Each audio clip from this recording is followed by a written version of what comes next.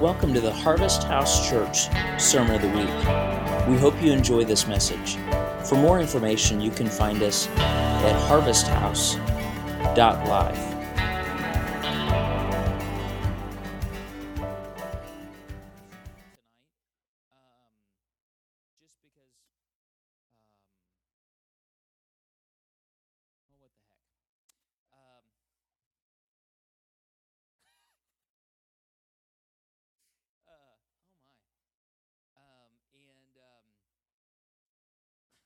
We've already talked about hell, so anybody that was going to get ticked off at us is already long since tuned out.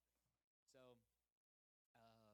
that's and who knows, after last week maybe they've been raptured out. So who knows who we're talking to at this point, but whoever's left with us, that's what we're going to do. Noah, if you wouldn't mind helping me pass out, we do have, and I apologize, I didn't realize and didn't staple. So Noah, there's actually two sheets, if you wouldn't mind handing two sheets to everybody. And they are 1 and 2 just back to back there. So, yes. Yes.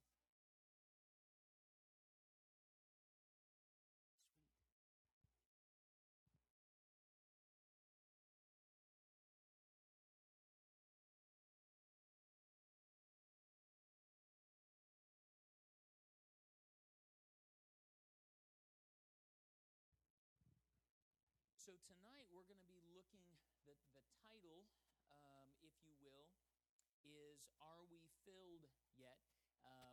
What I had in my mind about this was the classic, if you've ever been on a road trip of any kind, on a journey, you've had the classic, Are we there yet?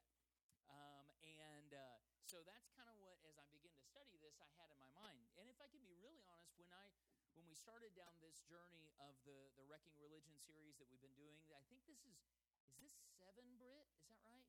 You probably know this more than I do. This is 6 or 7, whatever it is. I don't know. I just work here. I didn't intend to do this many, first of all, and this wasn't really on my roster. But it was something that about 3 weeks in, the Lord really clearly spoke to me that we were gonna address. So this at the moment, I'm asking him about this, but at the moment, more than likely, this is going to be our last Wrecking Religion. And what I think we'll do, maybe next Thursday, is just do just a Q&A time. And what we'll do is allow people, just open it up from any of the teachings to do a Q&A time and just kind of have a conversation. Maybe do a bit of a summary, and then allow people to just kind of toss stuff up. I think one of the things I was talking to maybe is Ashley about this, that I think to some degree it's almost unfair. I don't know that we've had a better way to handle it, so it wasn't intentionally unfair, but unfair to ask people immediately after a teaching to pose questions, because oftentimes you're still kind of just processing what you just heard.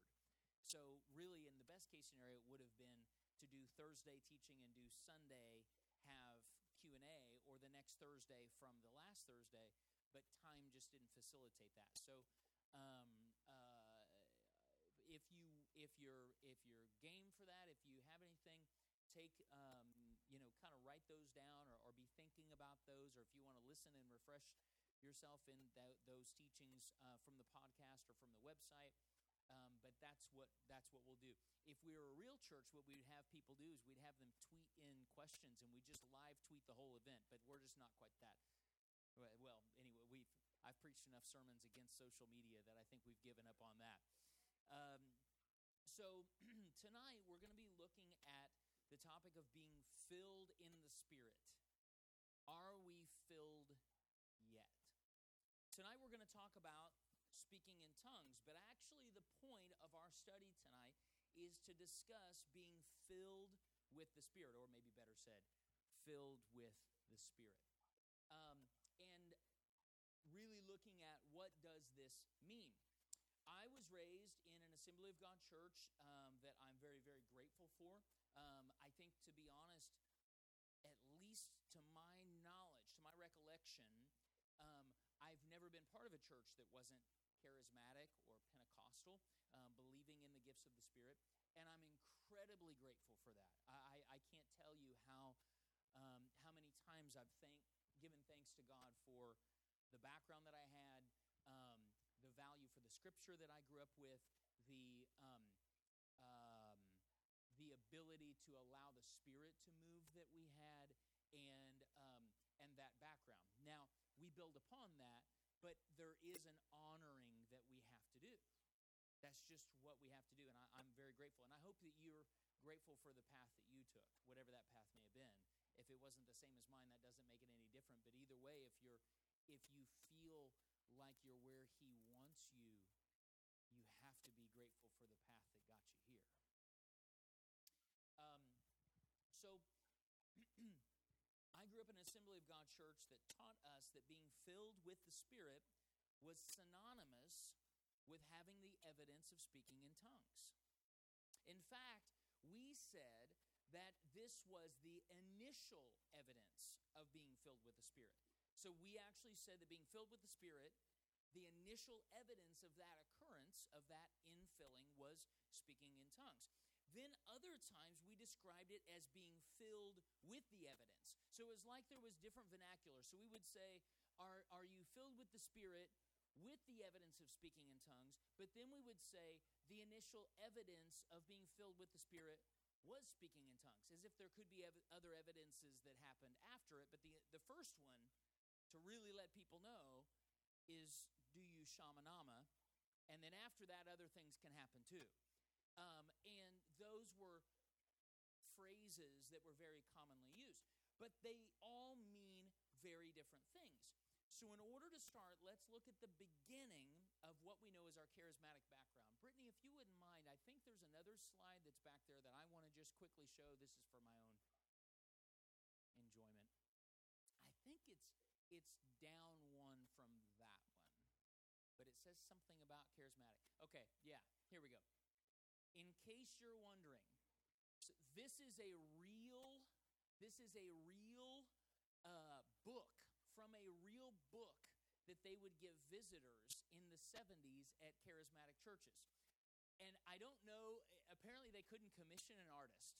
But these stick figures, so if you can't see it, at the top left it says, if you see this, a stick figure walking up and putting his stick hand on top of the head of another stick figure and one of them falling down. And then it says beneath it, being slain, and then it's in quotes, slain in the Spirit.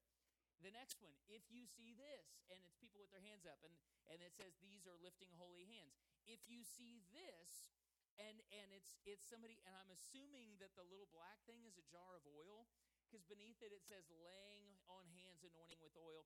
If you see or hear this, and you can't read it, but what it actually says is, hey la la la, hey shana na na da da da da. And I don't know what that is, but that is speaking in tongues. If you see or hear this, and it's hallelujah, hallelujah, we love you, Lord, singing in the Spirit. And if you see or hear this, and you can't read it, but it actually says somebody's here with a sore left knee. It's what it actually says. And it says beneath that, word of knowledge. And then finally, if you see or hear this, my people repent, or thus says the Lord, my people repent and come to me and be filled with my love, thus says the Lord. And below that it says interpretation of tongues. So it's clarifying, and I've seen all of these happen, but it's interesting. They would give these to visitors when they came into a Pentecostal church in the 70s. So this was something that a real Pentecostal, and I love that aside, in case you were wondering. So it's as if this is going to clear it all up right here, just a one-stop shop in case you want to know what's happening when a stick figure falls down. It's slain in the Spirit. So thank you, Brittany. You can put it back to the other. But that's really pretty darn close. We kind of had it that cut and dry. And I think that it would be wise of us to start from the beginning. In the early 20th century, we find the beginning stages of what we now call Pentecostalism and later the charismatic movement.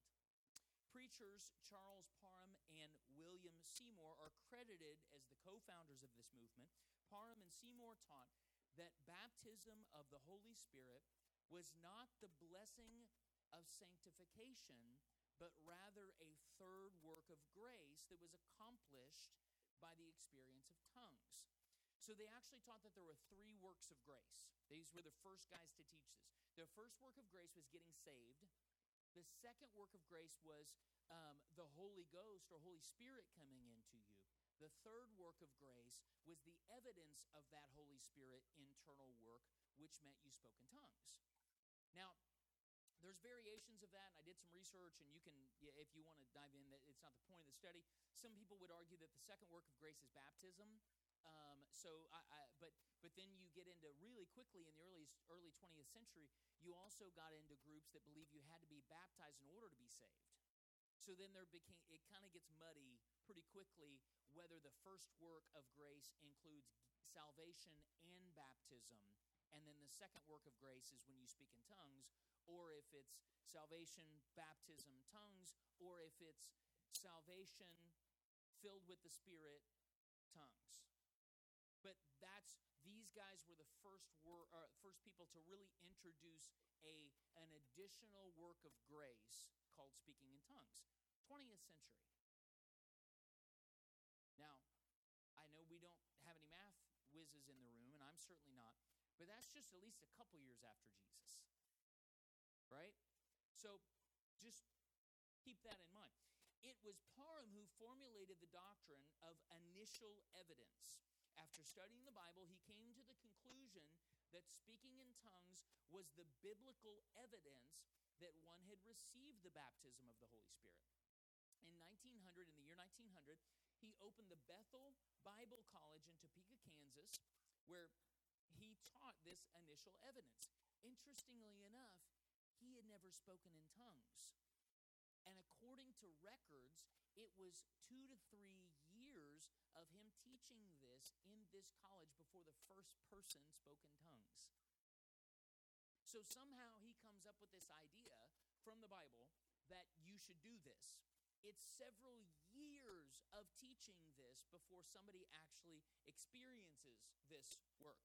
So in 1905, he moved to Houston and opened a Bible school there. One of his students was William Seymour. And in 1906, Seymour traveled to Los Angeles, where his preaching ignited what we now know as the Azusa Street Revival. Interestingly enough, he hadn't been filled with the Holy Ghost, or he hadn't spoken tongues, filled with the Holy Ghost with the evidence that he had been taught in school. So now we're 6 or 7 years after this doctrine has been introduced. There are varying degrees of application.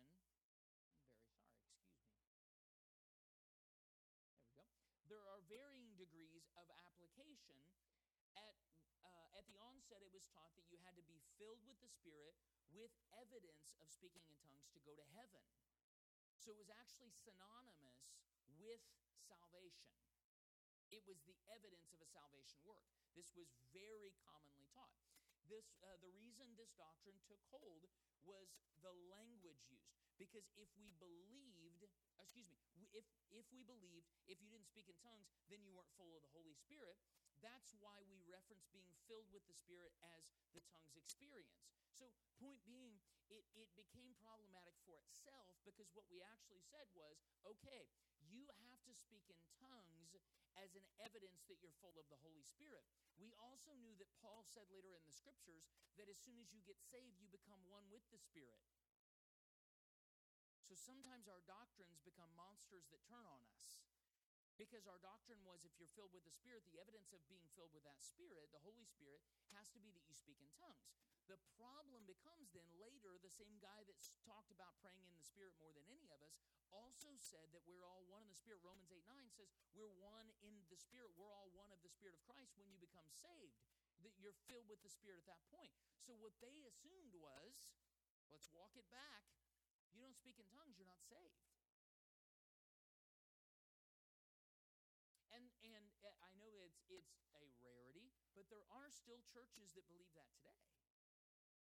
In fact, it's not uncommon. I was reading a story the other day about a pastor that grew up in a church like that, Pentecostal Holiness Church. Maybe some of you have heard of Pentecostal Holiness. Women don't cut their hair. They have to wear long dresses. The men aren't allowed to have any facial hair or have long hair. No jewelry of any kind, or jewelry. You can't have either one of those, jewelry or jewelry. But they have very strict. You can't play any sports. There's very strict. No TV. I'm sure there's all kinds of other stuff. Who knows? I don't know if they have a stance on cigars, but probably no. Just guessing. This pastor was giving an example of growing up in church. He said that every Sunday for 30 years, a member in their church came up and prayed and cried out to the Lord to be filled with the Spirit with the evidence of speaking in tongues, because he had been taught that he was not saved until he spoke in tongues. They buried him, never having spoken tongues, and preached his funeral that he was in hell.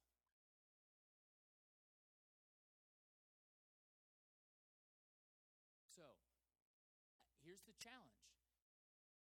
That doesn't sound like a work of grace at all. But that's what happens when our doctrines become based on a single scripture, what we would call a bad exegesis, and we'll talk about what that means here in a little bit. So this was obviously problematic. So we began to adjust the terminology a bit, and it became the initial evidence, not the only evidence of having the Holy Spirit, because as soon as you say that the only evidence is that you speak in tongues, now everything, the house of cards begins to crumble. So it became the initial evidence that you have the Holy Spirit is speaking in tongues. Has anybody ever? The initial evidence. That's what, in fact, right now, that's with the Assembly of God. I looked up just to verify. That is the Assembly of God's official doctrinal stance. The initial evidence is speaking in tongues. You can have other ones after that, but it has to start with that one. So that's when we begin to say the initial evidence. This is to say the initial proof of being full of the Holy Spirit meant that you spoke in tongues. The reason for this was we saw scripturally that there are clearly other indicators of being full of the Spirit. We'll get to that later. But there are absolute factual scriptures that indicate there's other examples of what it means to be full of the Holy Spirit. So we really quickly realized we can't say that it's only speaking in tongues, because there's other examples of what happened when somebody became full of the Holy Spirit. So we had to start with, it's just the initial one. You can have the others too, but it has to start with this one. So we softened it to say, well, this isn't the only thing that would be the proof, but it's the first proof. That's the start. This became also problematic, because if that was the initial proof and someone didn't have that proof, how were they able to show us the other biblical characteristics of being full of the Holy Spirit? Here's what I mean by that. So if somebody gets saved and starts showing the other fruit of the Spirit, or the other things that are biblical evidences in the book of Acts as being things that would happen after you're full of the Holy Spirit, their hearts became pure, the Bible says, in the book of Acts, after the Holy Spirit filled them. The Bible says in one instance, they began to prophesy. The Bible says in one instance that they became overwhelmed with joy. So here's the problem.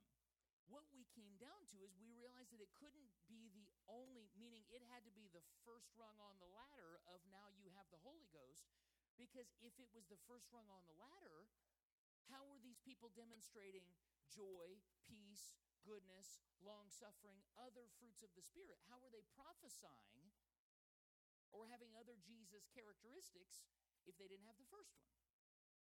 So we amended it again. So we decided to amend it from that being the initial proof, so we updated the language again and said, filled with the Spirit with the evidence of speaking in tongues. So now it wasn't just that it had to be the initial evidence, but it still has the caveat. Are you filled with the Spirit, brother? Oh, yeah. But with the evidence, speaking in tongues. It became like a clarifying statement. Do you have the Holy Spirit? To which every good Protestant would answer yes. But then the got you clarification is, yes, but do you have the evidence of speaking in tongues? It became a litmus test for undercover Baptists and Methodists who might sneak into our congregations. It's like asking somebody, are you married? Yes, but do you love her?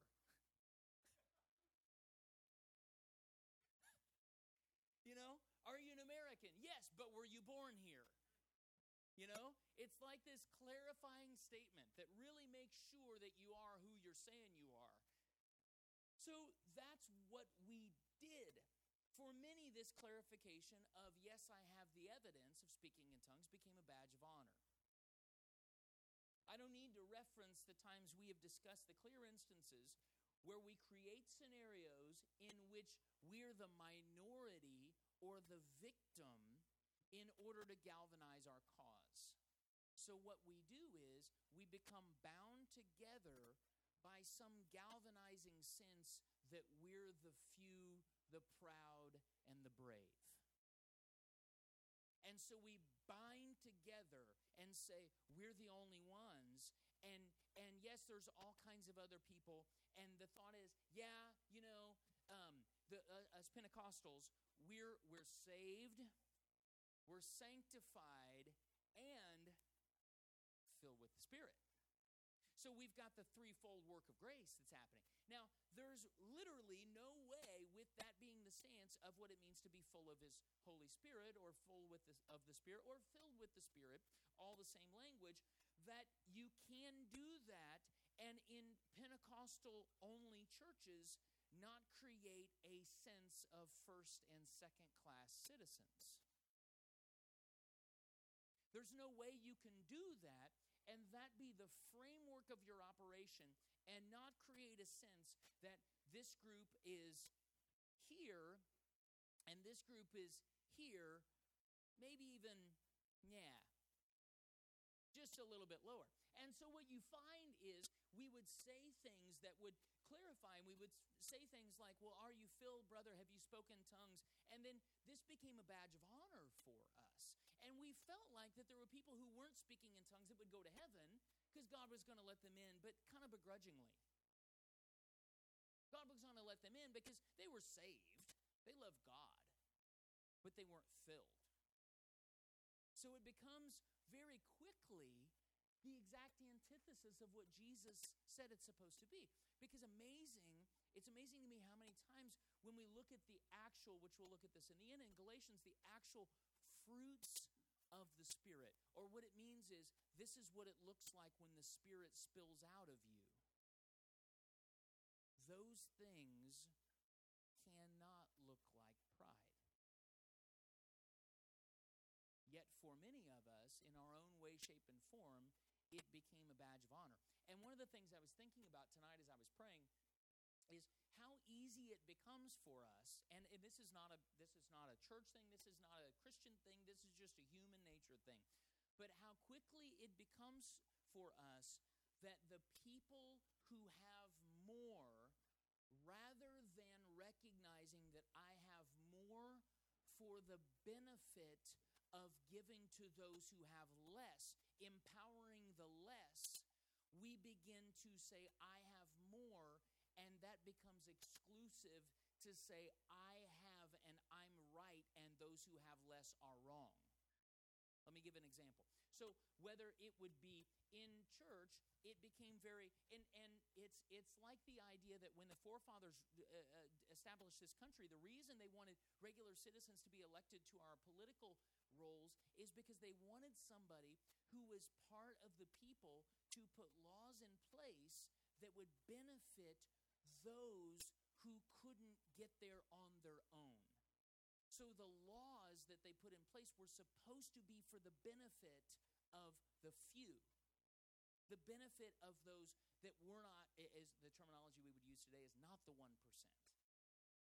And so it's the way tax laws were supposed to be set up was not to benefit the 1%. It was to benefit the people who are on the lowest end of the spectrum, although we now do the opposite direction, because the problem is the people who establish the tax laws are the people who have the money, so they're going to establish tax laws that benefit them. Well, guess what? We did the same thing in church. So we started structuring our doctrine. The more more truth we felt like we had, the more exclusive our group became, that if you don't have that truth, you're not part of our group, and you're either not as saved, not as sanctified, not as close to God, and potentially not even going to heaven, rather than recognizing that I have a responsibility if I am full of the Spirit in a way that maybe another brother or sister isn't, and I do feel like I have more than them. My job is to have more so I can give to those who have less, not so I can lord over them that they're not part of the group of having more. We do realize that in Genesis 12, the very first time that God decided to work with a human post-flood was Abraham, in the sense of a covenant. And what he said is, I want to make my covenant with you, and I want to make my covenant with you and bless you and give you incredible things. But he says that with a comma, not a period. Because the next statement is, I want to bless you so that through you, the entire world will be blessed. Everything God does for the chosen is for the outcast. Everything God does for the Christian is designed to work to be to the benefit of the atheist. So God said, I'm choosing you, Abraham. I want to partner with you and bless you. But let me clarify what my blessing is supposed to do. My blessing is not to stop with you. You're supposed to be the springboard where through you, you're the touch point that I can bless everybody else, all the nations of the earth. So what should be happening is that if we do feel like we have more than, let's say, our Methodist brothers and sisters, or pick somebody, which actually it's interesting that Methodists were one of the earliest tongue talkers. But let's pick somebody that you don't feel like is as charismatic. And part of what we're supposed to be doing is not supposed to be saying there's a line that separates that I'm above in some version of a plateau. It's supposed to be an honoring that says even if that is the case, there's always something that's extended to empower and bless. And so while I do believe clearly in speaking in tongues, for all of anyone seeing this that maybe has never been to our church, we do that. But I wrestle with the idea of, is that who we are? So let's start with the initial filling of the Spirit, or rather when the early church received the Spirit for the first time. And every good Pentecostal boy or girl would go to Acts chapter 2, right? Well, that's actually not the first. John chapter 20 is the first time that the disciples received the Holy Spirit. That evening, the disciples gathered together, and because they were afraid, this is post-crucifixion of the Jewish leaders, they had locked the doors to the place where they met, but suddenly Jesus appeared. He walked through the wall and said, "Peace be to you." Then he showed them the wounds on his hands, and they were overjoyed to see the Lord with their own eyes. Jesus said again, "Peace to you." And he said, "Just as my Father sent me, now I'm sending you." Then taking a deep breath, he blew upon them and said, "Receive the Holy Spirit."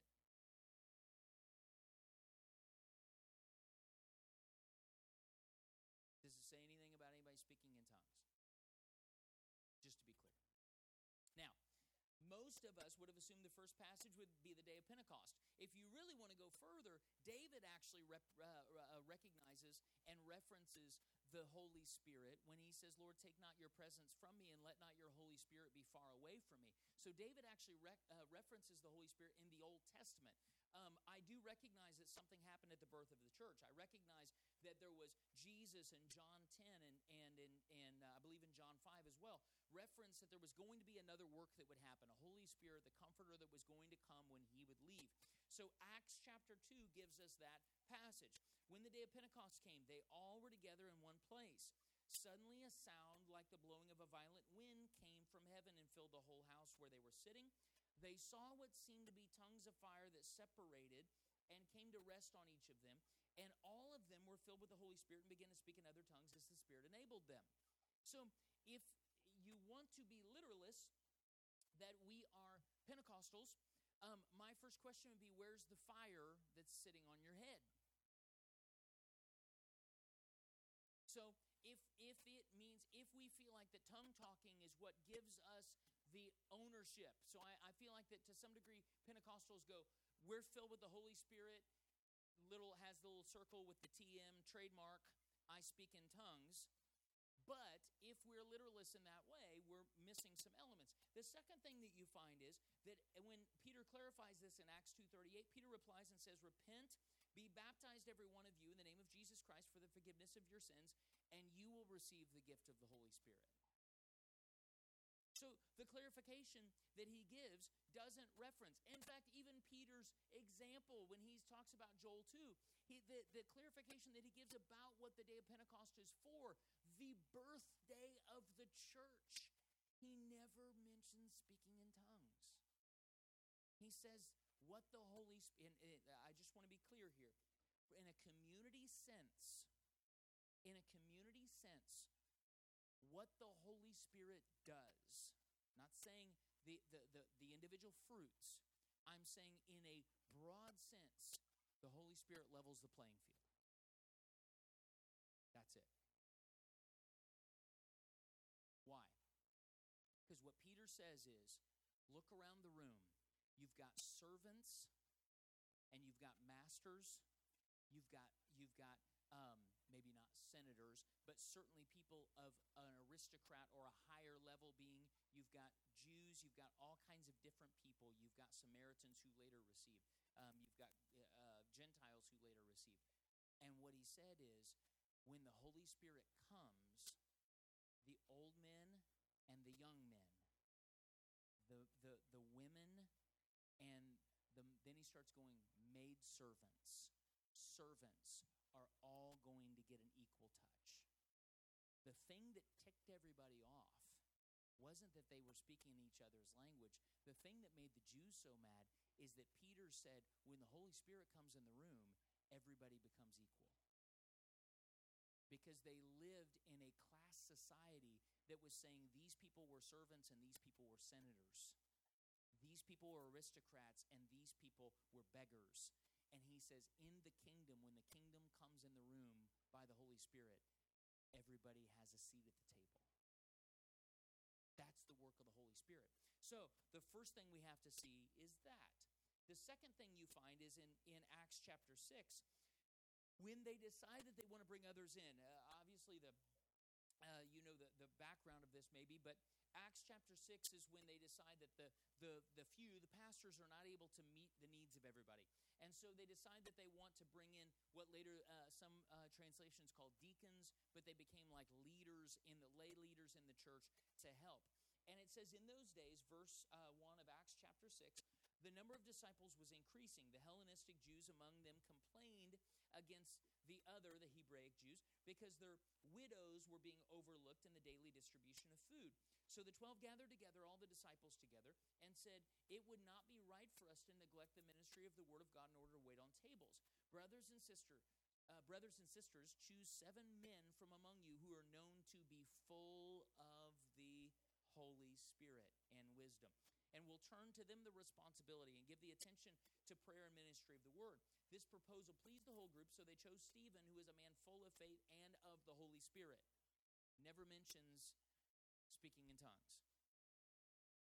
In the most general sense, they literally just said, pick people who you know are just full of the Spirit. It's just that simple. This was the clarification. This was the classification. I'm not saying that Stephen didn't speak in tongues. I very likely. But you don't see them lining people up and saying, okay, how many languages have you got? You don't see them lining them up saying, okay, can you, we're going to do a quick diverse tongues activation to determine if you're worthy to be in this role or not. You don't see that. And I'm not saying they didn't work in that way. And I'm not saying they didn't speak in tongues. Very likely they did. But I do find it interesting that they, in the most general sense, they literally just said, find people who are full of the Spirit. Those are the ones who should lead you. When you look at the Bible, the challenge we find when making statements equating the evidence of the infilling of His Spirit with speaking in tongues is we're using a bad exegesis. There's 2 ways to read the Bible. They call that a hermeneutic lens. So what that means is it's the lens wherewith you translate the Bible. There's 2 versions of that. One is called an eisegesis, one is called an exegesis, and it's not Jesus, amen. It's Gesis. So exegesis, eisegesis. Exegesis means to take something outside and look in. So God does something and you begin to look inside of the scripture to find that worked out. Eisegesis is where you begin to pull out of the word things, okay? And God does both. Neither are wrong. Both of them can happen. I think that oftentimes we do find that our own perspective will dictate how we read the word, but that's a whole other conversation. We talked a little bit about that on Sunday. So this is a bad exegesis because what actually happens is when we look at the Bible in the book of Acts, we have to first remember that Acts is an incredibly helpful book for us to see what the early church looked like. It is a historical book and not simply a book of instruction. Acts is a history book. What that means is that Luke, the writer, is telling us what happened, not all that's allowed to happen. Luke, at no point in the book of Acts, indicates that the examples in Acts should be the only measuring stick for us. They certainly can be very useful examples to encourage us, but it becomes more about the spirit of the early church than it does the perfect measurement of fulfilling it has to work like this. So what happened was when these initial guys in the 20th century started looking at the Bible, they pulled out one example in the book of Acts. They maybe pulled out one example in the book of in Acts 2 and then again in Acts 4 and said what happened is when they became full of the Spirit, they did what? Spoke in tongues. They ignored all the other instances because there's 6 total in the book of Acts where it talks about what happens or the definition of the response of somebody being filled with the Spirit. They ignored all the other 6 and said, it's this. And then they began to say, for the rest of time, the way it has to work is when somebody gets full, the definition, the proof, the evidence is that they have to speak in tongues, otherwise they're not full of the Spirit. The book of Acts was never intended to be that. It's not, I'm not saying you can't gain instruction from it, but it's not one of Paul's letters to the church in how you should operate in church. So it would literally be like somebody showing up at one of our church services and say, the way you have to worship is somebody has to make noise on a guitar over here while somebody tries to sing and another person beats on a drum, and then nobody can stay in their pew. Everybody has to go to the aisles and stand while you look at the walls. You see where that could happen. You see where if somebody used our church as the example rather than a point of instruction where you gain the spirit of what should happen, if you gain the exact replica or template of how it has to be done, we could be here a century later still saying, well, have you spoken tongues, brother? Rather than the filling of his Spirit. And, oh, by the way, for years it has broken my heart to think that I have to look at somebody, maybe not verbalizing this, but say to somebody who is labored. I remember, guys, I grew up in this. I remember it's my job as a pastor to stay. There was some Sundays I would stay at an altar for 2 hours with somebody, laboring and praying that they would receive. And then you get all this wacky stuff where you start making stuff happen. Okay, loosen up your jaw. And then you tell them to say something real fast. Say Jesus. Now say it faster. Jesus, and you're moving their jaw. Jesus, Jesus. Oh, you've got it, brother. I'm just ready to go eat. I don't really know if you have it or not, but I'm starving. And that's what we do. And so we tell people, and we do that. Why? Because it's breaking my heart that this person I'm telling them that God gives them a gift, but I'm also telling them that God is withholding this gift that is the indicator of if they have his Spirit or not. Does that make sense? Jesus looked at them in the room and breathed peace That's literally what he says. Peace. I've never felt anything in church more opposite of peace than those altar experiences. They were tense. They were shameful. And not because I was shaming anybody, but they felt shame. Not because I was telling anybody that God didn't love them as much, but they certainly were questioning a lot of stuff at that moment, because then they knew the ramifications, because they had just heard that meant you weren't filled. That means you didn't have the Holy Spirit. And yet later in the scripture it says that you either have it or you don't. So it's not like he gives a little bit. So it creates all this stuff. It creates a begging theology. That's just not how he works. Jesus said, ask and you will receive, not beg. It's just not how he works. In fact, when they asked Jesus about whether they should beg, his answer was, are you a good father that when your child asks for bread, you give him a stone? How much better is your father? So why would we think this to be any different? So when we look at the book of Acts, we use this as the measuring stick of how it has to work. This can be helpful, but it becomes more about, or the intent is more about the spirit of it than it is the exact formula. And if we decide, I'm learning more and more how much we turn a blind eye to things. I'm learning much more about how unequal we looked at Scripture. Because in the same book of Acts 4, where we drew the doctrine that if you were full of the Holy Spirit and thusly saved, full of the Spirit, spoke in tongues, that was the evidence. In Acts chapter 4 is where you also find that they had to sell everything they had, and you could own no property or no goods. So, do we live in communes? I'm telling you, if this is the formula, if this is the template of how it has to be, please tell me how to read it. Because you can't pick this verse and say it has to be this formula, and then pick this verse and say, no, but I like my 2-story house. We have to be consistent. There are multiple things you find in Acts as evidences of being filled with the Spirit. But the first thing I think we need to get away from is the word evidence. I have no idea why we decided that we should go all CSI on the infilling of the Spirit. It very quickly became a crime scene investigation where we're examining for evidence like Gil Grissom.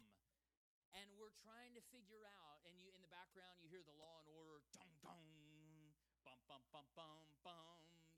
The theme song kicks in, and we're standing there at the altar, and we're saying, are they speaking in tongues, or do they have the evidence yet? So the first problem we have is just our language kind of sucks. Do you like that? It just kind of sucks.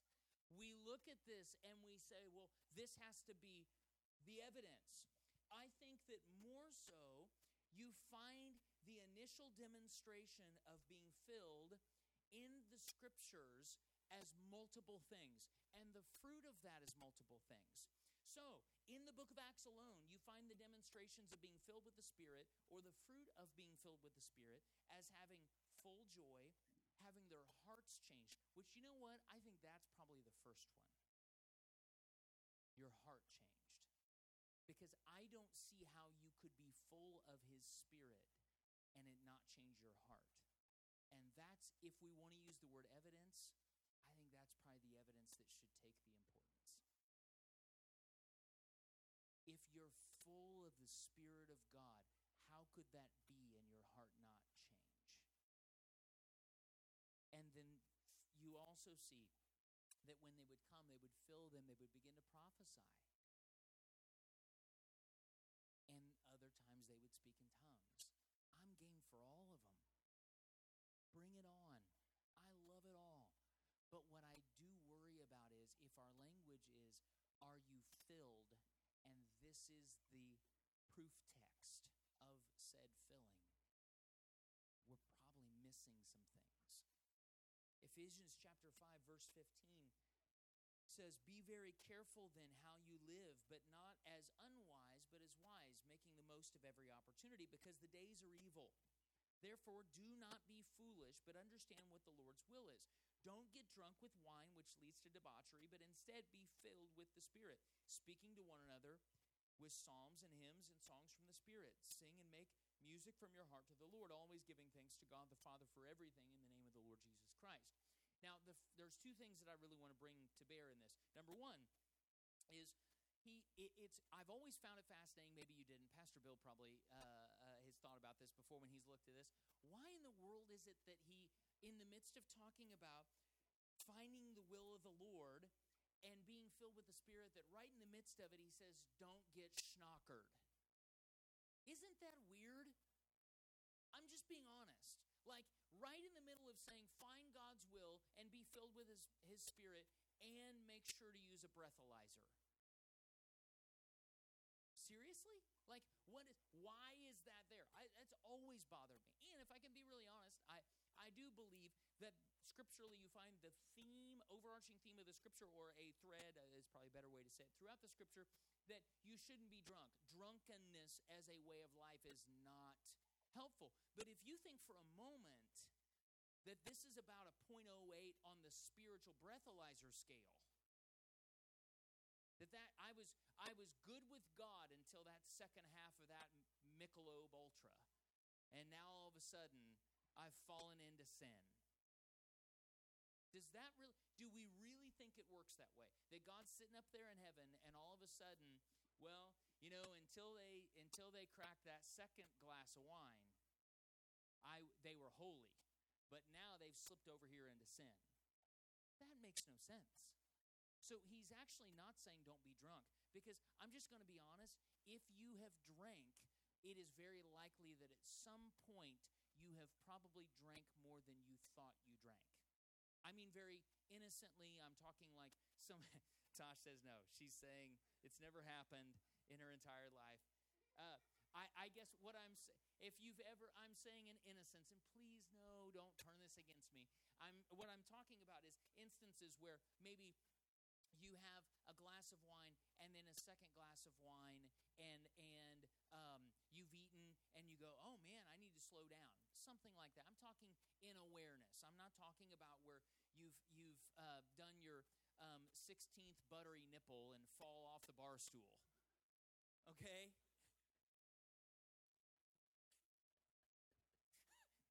Okay? I'm not talking about that. I'm really not. I'm not talking about where you have clearly exercised excess. But I do think, I always would look at this and go, how does he know? Like, at that point. So why does Paul include this? Because he's talking about a way of life. And I think he's also mentioning something that needs to be really clear. Have you ever been around somebody that's hammered and not known it? You're sober, they're whammied, and you go, oh, they seem fine to me. Usually, there are signs. Now, we play music from time to time, as some of you know, and every once in a while during those occasions, we see people who have imbibed and maybe have been, as the professional term is, maybe just slightly overserved. I love that we say overserved in our culture, because that takes the onus of responsibility off of the person that's doing the drinking and puts it on the person that's doing the serving. But whatever. And I've never, ever, whether I know them or not, been like, yeah, I really don't know. I didn't notice that. There are telltale signs, right? And if you've ever been around somebody who you know very well, have you ever been around somebody? I think I can say this. I won't be specific.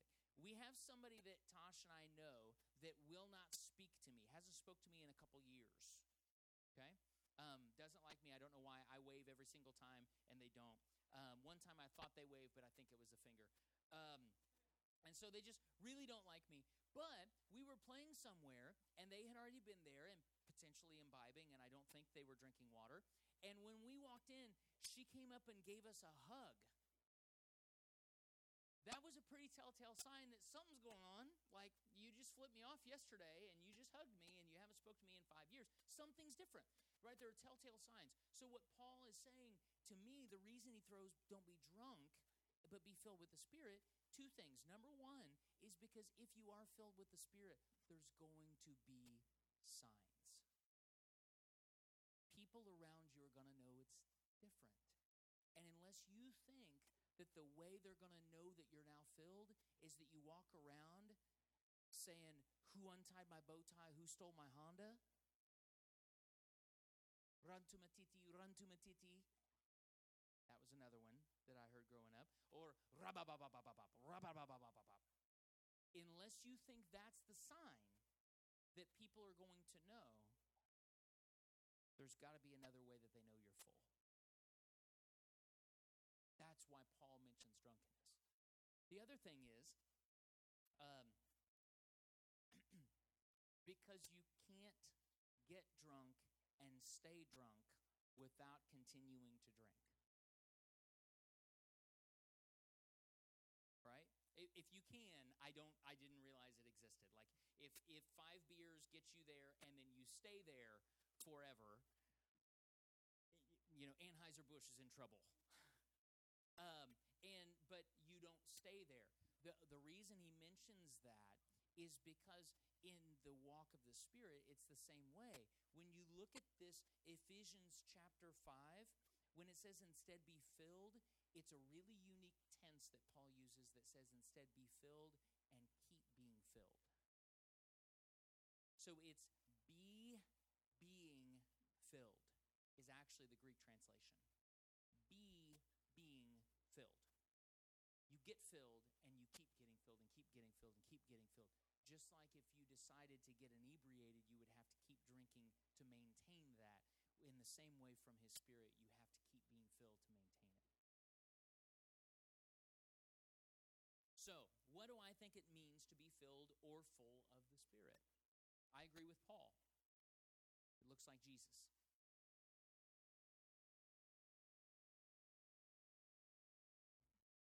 We find the evidence of this in Galatians chapter 5, verse 22.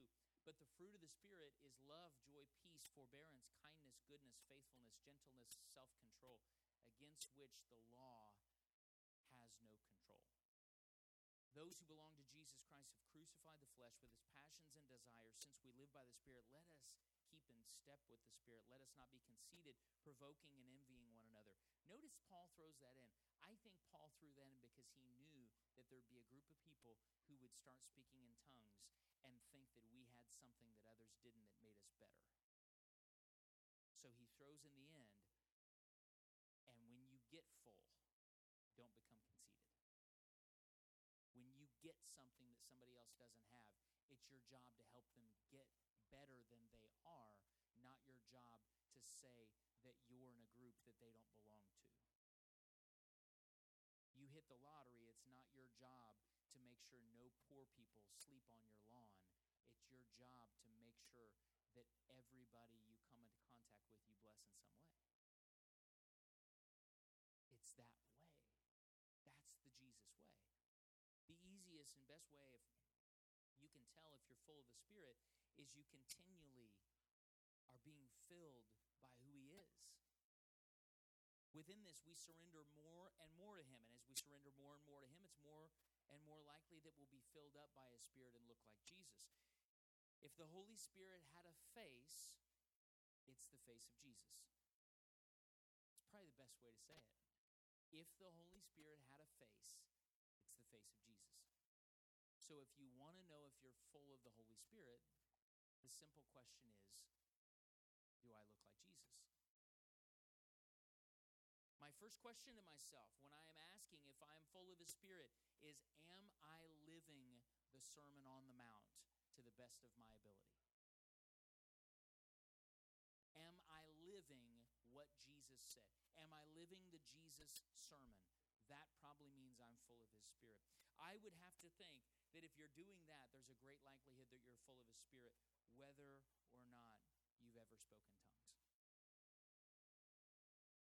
And so I would encourage, I do believe absolutely and wholeheartedly in speaking in tongues. I've been speaking in tongues since I was 6 years old. I was baptized in the Spirit in my bed at 6. I've been doing it ever since. And I think we could spend hours on brain science studies about how incredible it is, how it defies biology, it defies biophysics, it defies science in so many ways. And I believe it's an incredible gift. But I do also think that we can't miss the fact that when Paul, the one who talked about praying in tongues, and how important, he has an example to say, this is what the fruit, or if you want to use the word evidence, of being full of the Spirit looks like.